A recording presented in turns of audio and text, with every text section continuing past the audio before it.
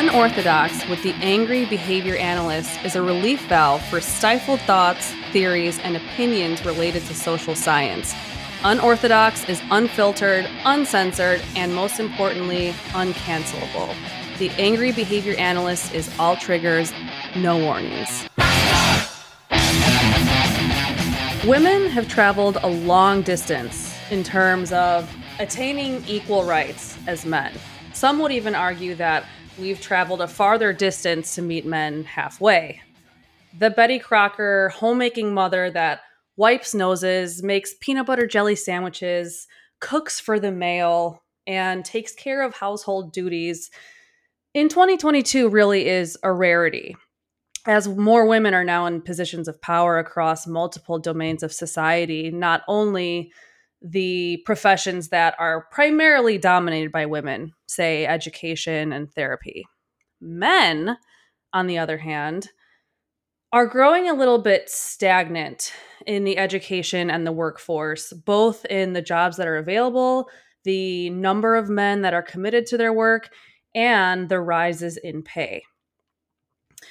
While women are continuing to infiltrate the workforce and becoming more dominant in traditionally male roles, men are not only remaining stagnant in their roles, but their mental health is also entirely ignored in favor of a lot of activist movements and what is now even believed to be the modern day patriarchy, which is a very hot button issue.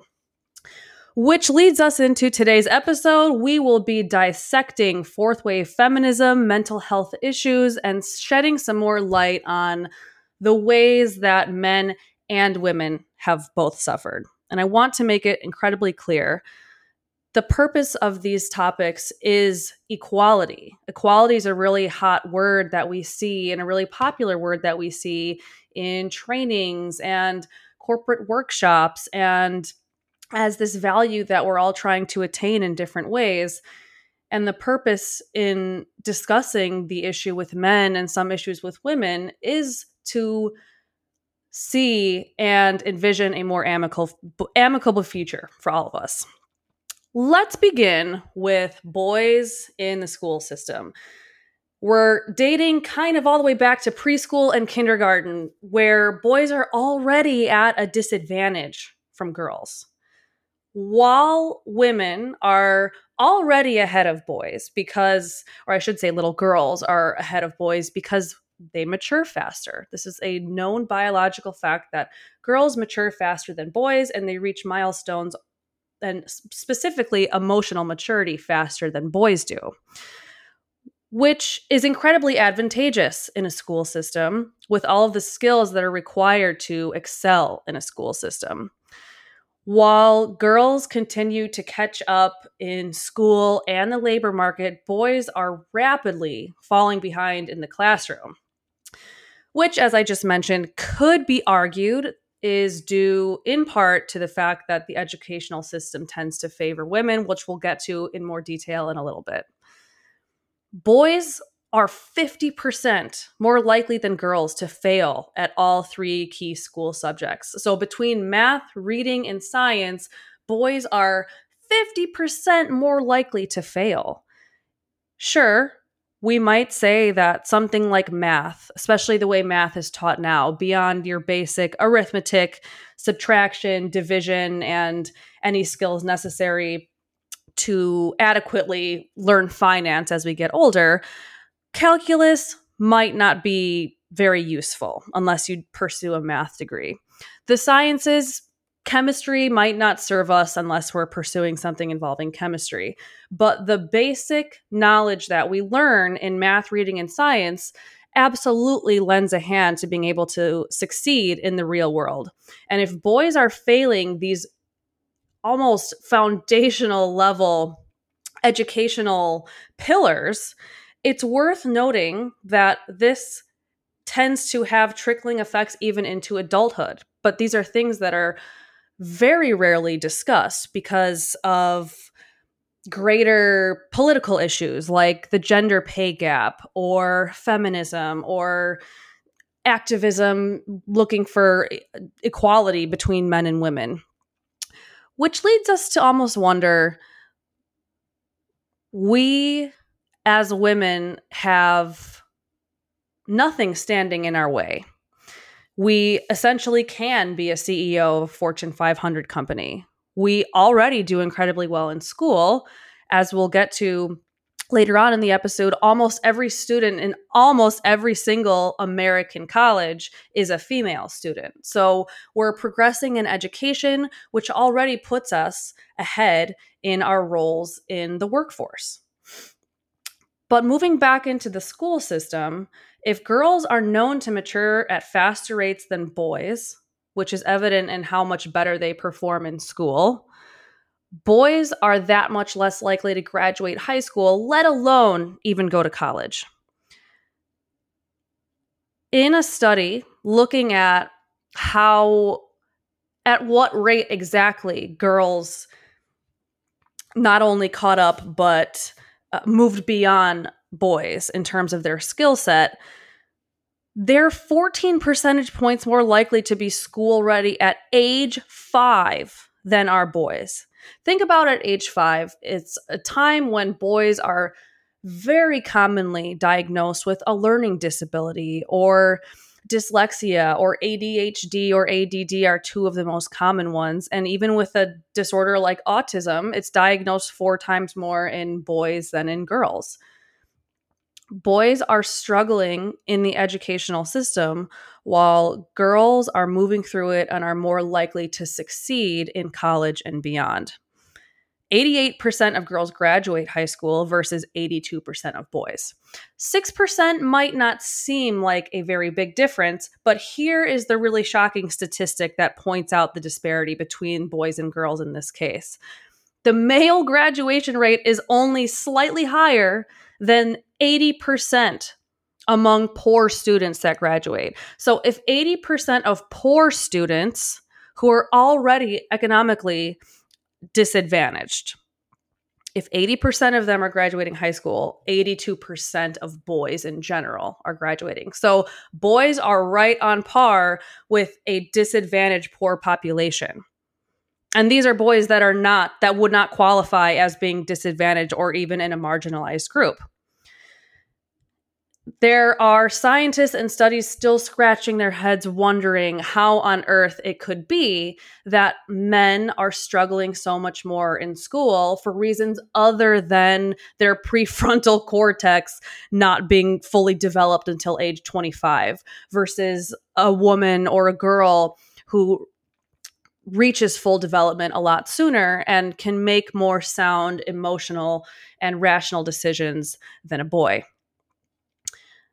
It's also worth noting, on the topic of school and subjects, that STEM subjects, so science, mathematics, the physical sciences, chemistry, they still skew male, but this is not because females are discouraged from taking STEM courses. It's simply because males biologically and how they're hardwired are drawn to subjects that don't necessarily have to do with nurturing and compassion. This isn't to say that men lack compassion. That's not what I'm saying at all. But what I will say is that biologically, and this is an inconvenient truth that gets a lot of hate, but it's true, women are naturally and biologically more agreeable, more nurturing, more compassionate, and more conscientious versus men who are less conscientious, less agreeable,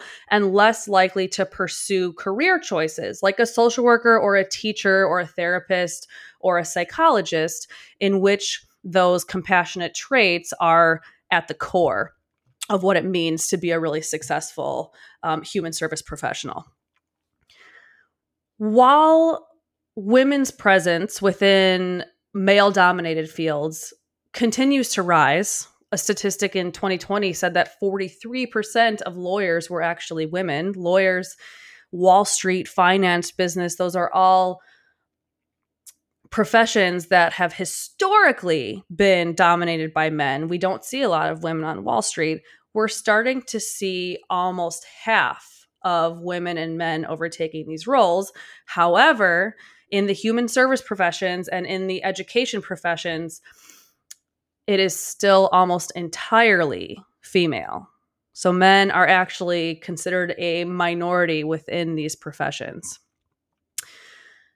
The last point about colleges and education and how it skews towards females versus males is there is a massive decline in college enrollment between boy students and girl students and female students and male students. It's actually, the decline itself is 7 times greater for male students than for female students. And once enrolled, male students are far more likely to either stop, take a pause, or drop out entirely than are female students. So they're a lot more disadvantaged in ways than we believe or even like to admit, which leads into a term that has received a lot of notoriety and a lot of love from certain camps, depending on where you fall in the activist movement: toxic masculinity. Toxic masculinity is defined by Terry Kupers as the constellation of socially regressive male traits that serve to foster domination, the devaluation of women, homophobia, and reckless violence that makes men out to be criminals. It sounds as if we are describing Jeffrey Dahmer himself, except maybe aside from the homophobia piece. I'm not sure if the audience is familiar with Andrew Tate, but he was a social media, I guess you could call it an influencer, is what they say. I hate to use the word star or celebrity, so we'll go with influencer. Andrew Tate was a male influencer that received huge crowds of young men supporting his message, but also massive crowds of feminist women that believed he was an emphatic misogynist, which he was. The things that he said were very old school 1940s ways of thinking. He was very open about his statements regarding how women belong in the kitchen, women serve nothing more than sexual needs and basic survival needs like feeding someone and taking care of all of the child related duties, and how women essentially should be crowded in a pen if they ever were to go to work. So it's very difficult to argue that Andrew Tate was not your typical example of a misogynist, or, in the definition of Terry Kupers, someone that was the toxicity of being a male.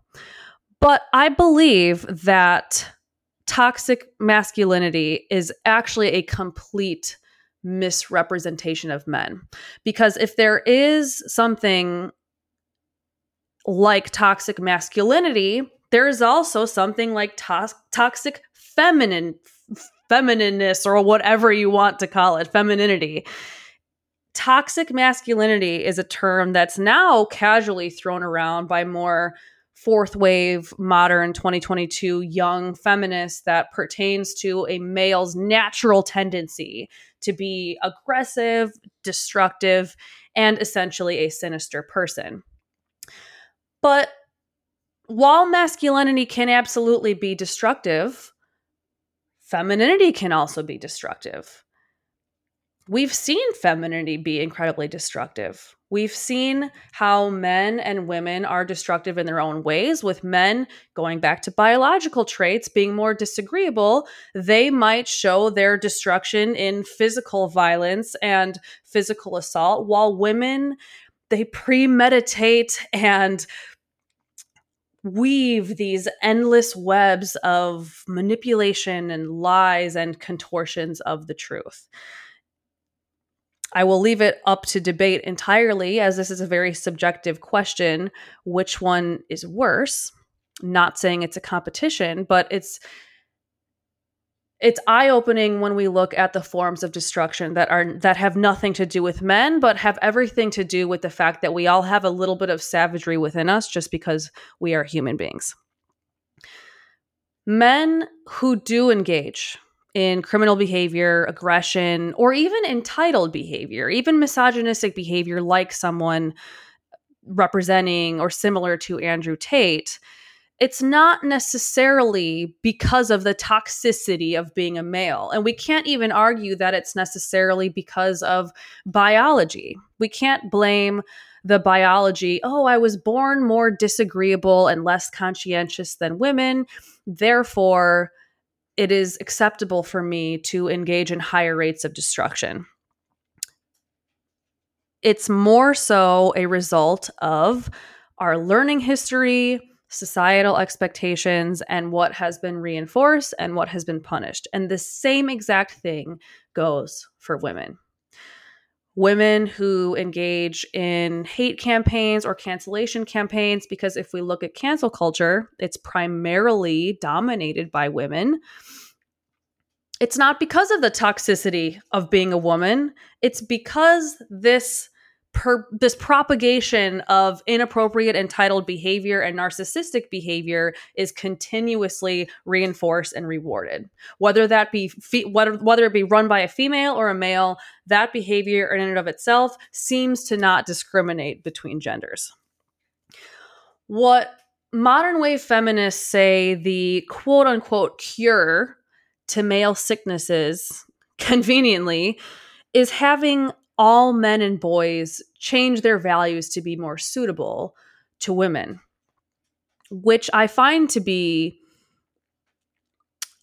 a little bit of a hypocritical view, because if we have always been fighting to bring more awareness to the perceived disparity between men and women, and we feel that men have controlled the narrative or dominated the workforce or have been in more positions of power and have been very domineering, to ask all men to change their entire attitude and their values is us becoming the very thing that we hate and oppose.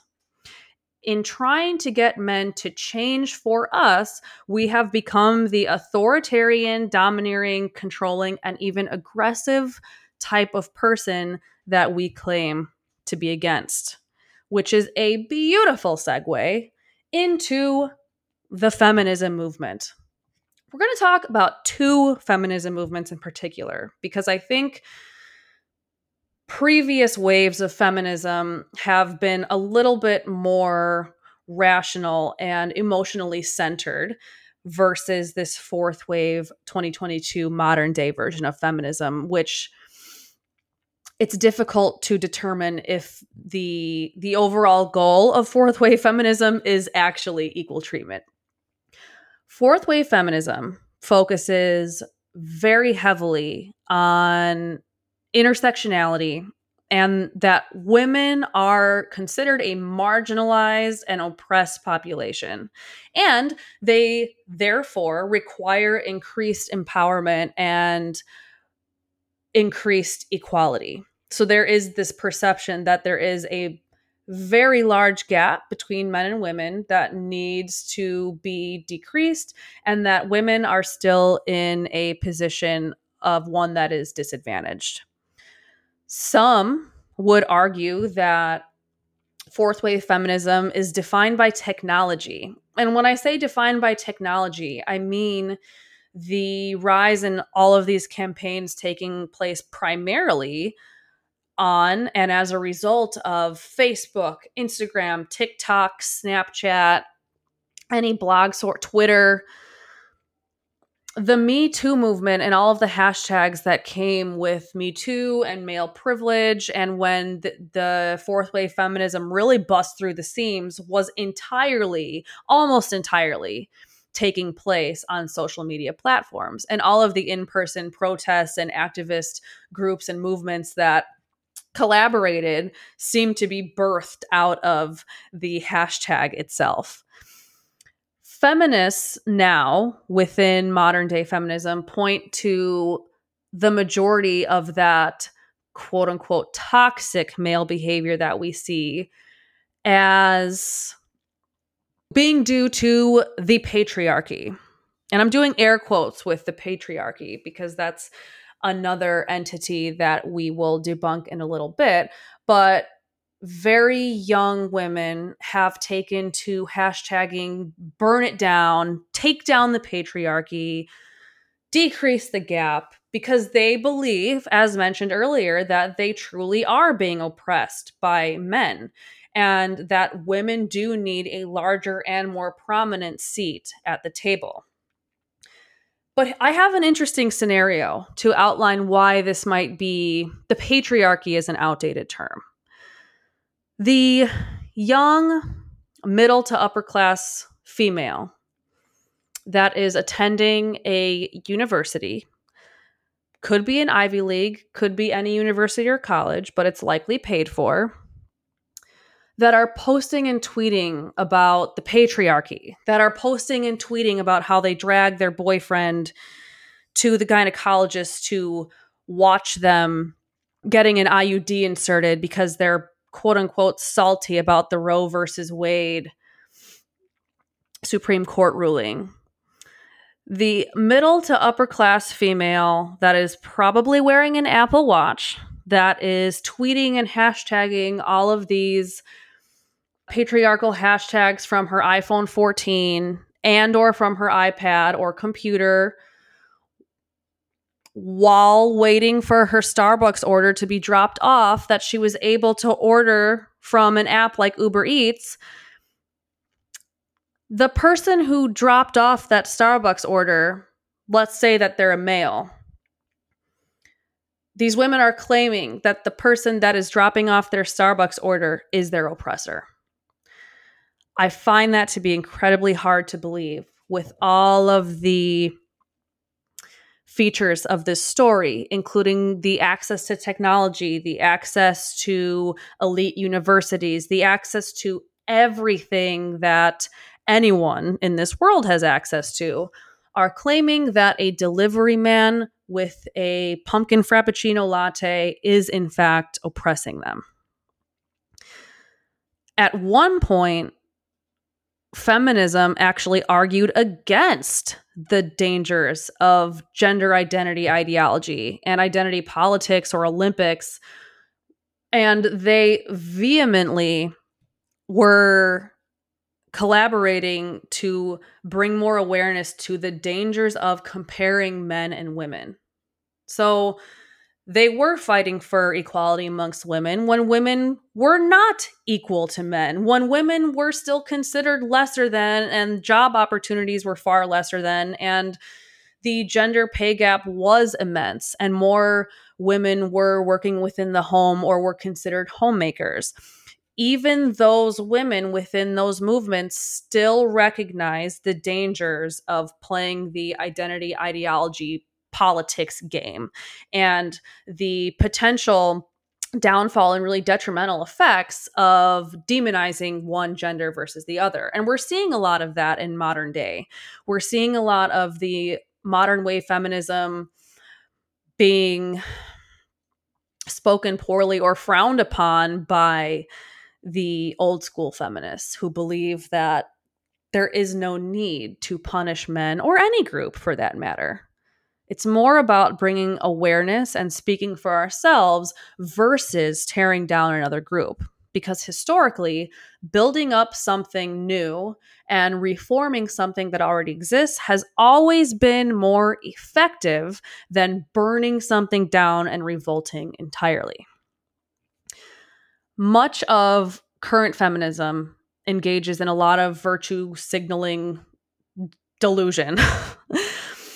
Always pointing to men as the source of evil, always pointing to the fact that men have more access to things that women don't, which kind of begs the question, one, what can men do that women can't do? And what do we believe we are owed more of? What are men afforded in 2022 that women are not?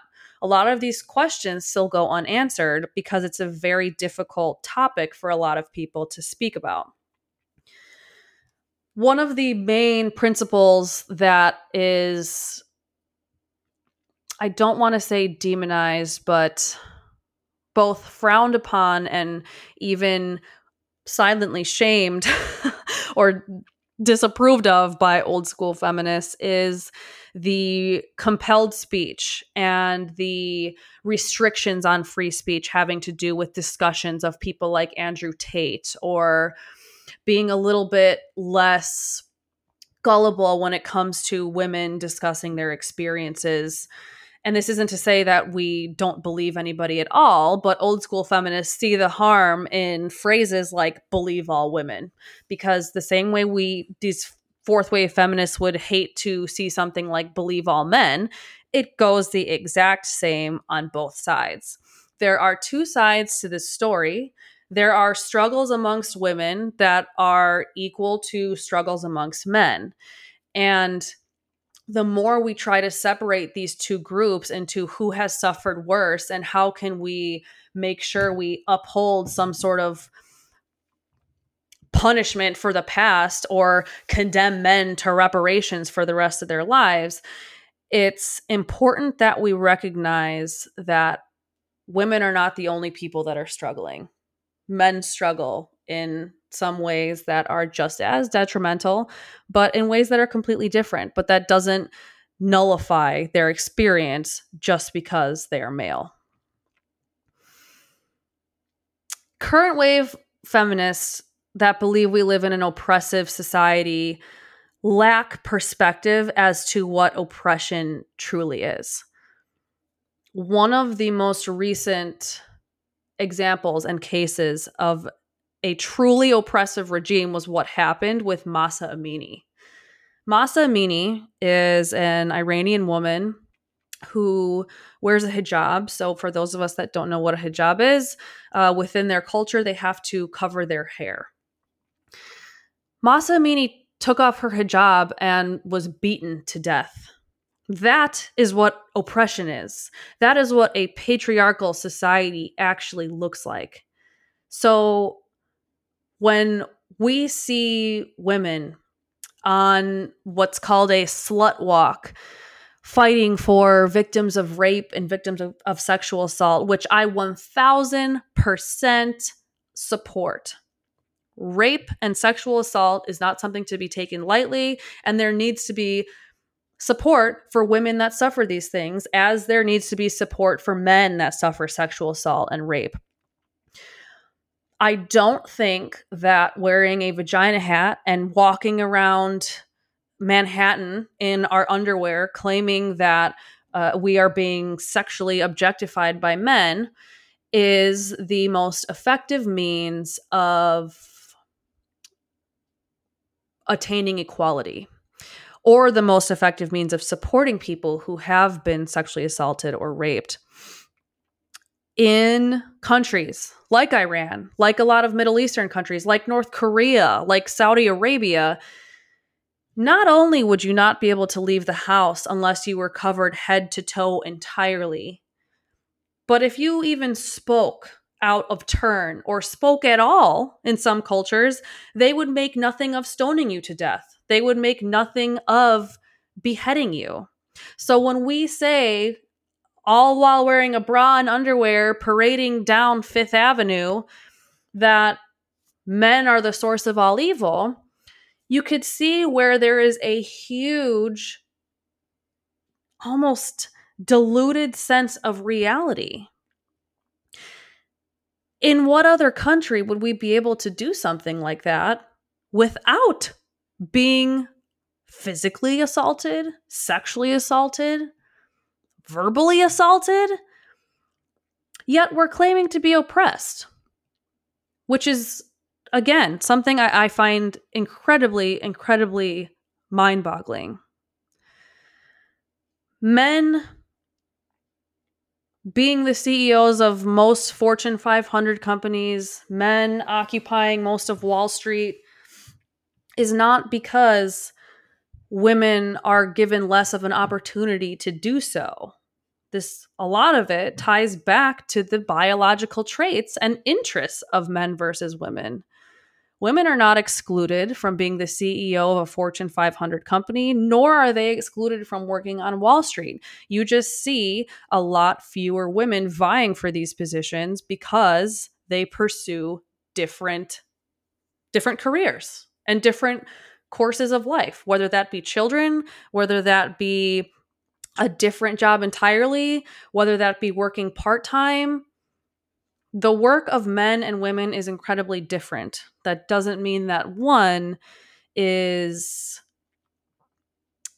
above the other or one receives more benefits than the other because of gender alone.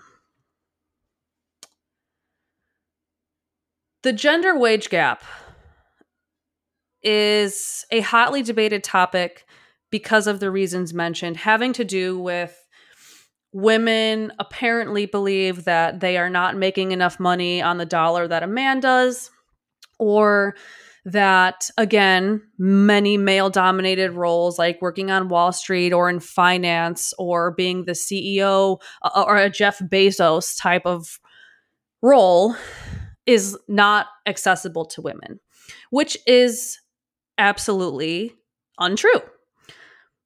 Women are not only are they pursuing more male dominated roles now, as mentioned earlier, half of lawyers, for example, almost half of lawyers now are women. Not only are they dominating more male roles within the labor market, but they're permitted to do so. Nothing stops any woman from wanting to be a Jeff Bezos. Nothing stops any woman from wanting to work on Wall Street. While women are progressing in the labor market, growing numbers of men, are actually detaching from paid work. Growing numbers of men are actually losing their jobs. Their wages are not rising the way that women's wages have risen. And they work in the same company for decades without seeing such a stark increase in pay and opportunities and benefits that we would see in women. One of the most shocking statistics I saw, and shocking in the sense that it's not surprising that this is attainable because I believe women could do anything a man can do and vice versa. But shocking in the sense that we're still holding on to this idea of the patriarchy is that women are now the breadwinner in 41% of households. That is almost half of households where women are the ones that are the top earners in their family. And I know what questions or statements or rebuttals I will get. Well, Kayla, it's not 50%, which means that men are at an advantage. To which I will say that there's very, very, very little evidence that women are actually paid less than men to do the same work. Women simply do different work, or they work differently, or both. So when women take more time off of work to tend to children, which is a choice often that women make, that could account for a difference in pay. Women who give birth and go on maternity leave, again, all because they choose to do so, and maybe bow out of the workforce entirely for a few years at a time while the male goes to work and they are the earner in their family. That is a reason why we see differences in pay.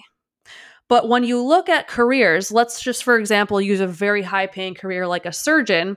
For men and women that are both surgeons, there's actually evidence that women get paid more than men to work within the same role. We focus so heavily on the perceived differences between men and women, many of which are coming from 1950, which obviously can't believe that was 70 years ago. We are white knuckling the idea that women are still perceived the way that they were in the 50s. And we're losing sight of the fact that there are actually more differences within classes than between classes. So there are actually greater differences amongst women and amongst men than between women and between men. There are more differences in psychotherapists versus male psychotherapists and female psychotherapists, for example. The decline of men's role in the labor market can lead to a lot of declines in men's mental health, which is, again, something that is, I don't want to say entirely ignored, because there are a lot of men who have evolved to the point of seeking out therapy or doing whatever they need to do to become a little bit more of a feelings type of person, if you will. But the decline of the male, the expectations now that men should take a backseat to women, and all of the things that we're teaching very young boys about how men are essentially born into positions of power, or that they are born as oppressors, has had incredibly detrimental hits on men's mental health. When we look at something like male privilege or the patriarchy, it is very hard to see male privilege or the patriarchy when we look at the statistics of men's suffering. Amongst men, suicide is the leading cause for men under the age of 35. So 3 out of 4 people who die by suicide are actually men. 87% of people that are homeless are men. Most people within the prison system are men. 94% of people who die at work are men. Most people who die at war are men. Men are 3 times more likely to develop a drug and alcohol dependence than women. And with all of these struggles and all of these mental anguish, I don't know if any audience member has experienced alcohol dependence or seen it or witnessed it within their family or close friendship circle, but it requires sometimes a lifetime of therapy and a lifetime of support, whereas women are more apt to seek out therapy and more open to discussing their struggles with a professional. Men have considerably less social support than women and are far less likely to seek out therapy than women. And this goes back to the labor market as well, where sometimes in certain domains of life, women feel more comfortable talking to women and men feel more comfortable talking to men. But with therapy being mostly dominated by women, it might be difficult for a male to feel comfortable discussing his issues with a female psychotherapist or psychologist or what have you. And that has nothing to do with discrimination. That has nothing to do with the patriarchy or male privilege. It simply has to do with the fact that we are entitled to confide in whoever we feel comfortable with. Many women feel uncomfortable seeing a male gynecologist. Many men feel uncomfortable seeing a female urologist. These are kind of just innate things where we're not necessarily encouraging tribalism, but there is some degree of men being hardwired a certain way, women being hardwired a certain way, and we understand and relate to how we're wired, especially as we grow older, especially when we experience issues almost entirely specific to our biological sex. You can see where it would be daunting for a male to try to seek out another male that they would trust enough to confide in with issues as difficult as suicidal thoughts or ideation or depression or alcohol dependence. One of the really, really, really concerning things I saw when statistics like these, the men struggling and men's mental health statistics became more public, was the response from fourth wave feminists. It was, oh, there's only 3 out of 4 people who die by suicide. Let's make it 4 out of 4. Or 94% of people who die at work. Why are we not at 100%? There was a huge backlash of women almost angry that men's mental health was being brought to not even the forefront, but just next to all of the issues that women face. So there was this idea that Well, women have a lot of mental health issues too. Women struggle immensely with the same issues as men. This isn't to say that women can't or won't develop drug and alcohol dependence or that women don't die at work. But there was almost this feeling of resentment that how dare you bring up the fact that men could actually be suffering because, of course, the patriarchy and women are suffering already. Why do we care if men are? It was almost seen as something that was deserved versus something that was worth looking into as just as important and just as pertinent as women's mental health. It's difficult to determine the goal of current feminism as we compare it to past feminism, because in the past, the goal was equality. The goal was an amicable future for men and women. The goal was giving both genders equal respect and equal access, and the equal opportunity to live a meaningful life. But I feel like we already have that. I feel like we already are in a position where we, as I've mentioned throughout this episode already, where we share a lot of the same struggles as men, where we share a lot of the same triumphs as men, and we're all afforded, as equal as it can get, opportunities to succeed and be happy and live a life that is meaningful to us. Much of what we're fighting for, or we believe we're fighting for, we already have. If we are willing enough to take a step back from our own bias and take a step back from the blind conformity to the beliefs that we read about and hear about pertaining to men and pertaining to the sinister, toxic nature of being a male, we will be faced with the inconvenient truth that truly nothing stands in our way as women. We can be powerful and independent on our own. We could empower ourselves without having to tear anybody else down.